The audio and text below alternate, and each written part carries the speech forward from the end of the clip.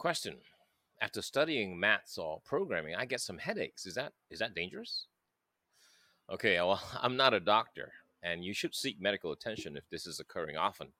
I've never had headaches because of maths or coding, but I would if my environment causes eye strain, or I didn't have enough sleep, or have not taken care of my health in general.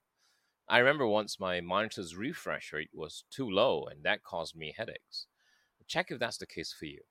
Seek medical attention if need be. You got to take care of your health.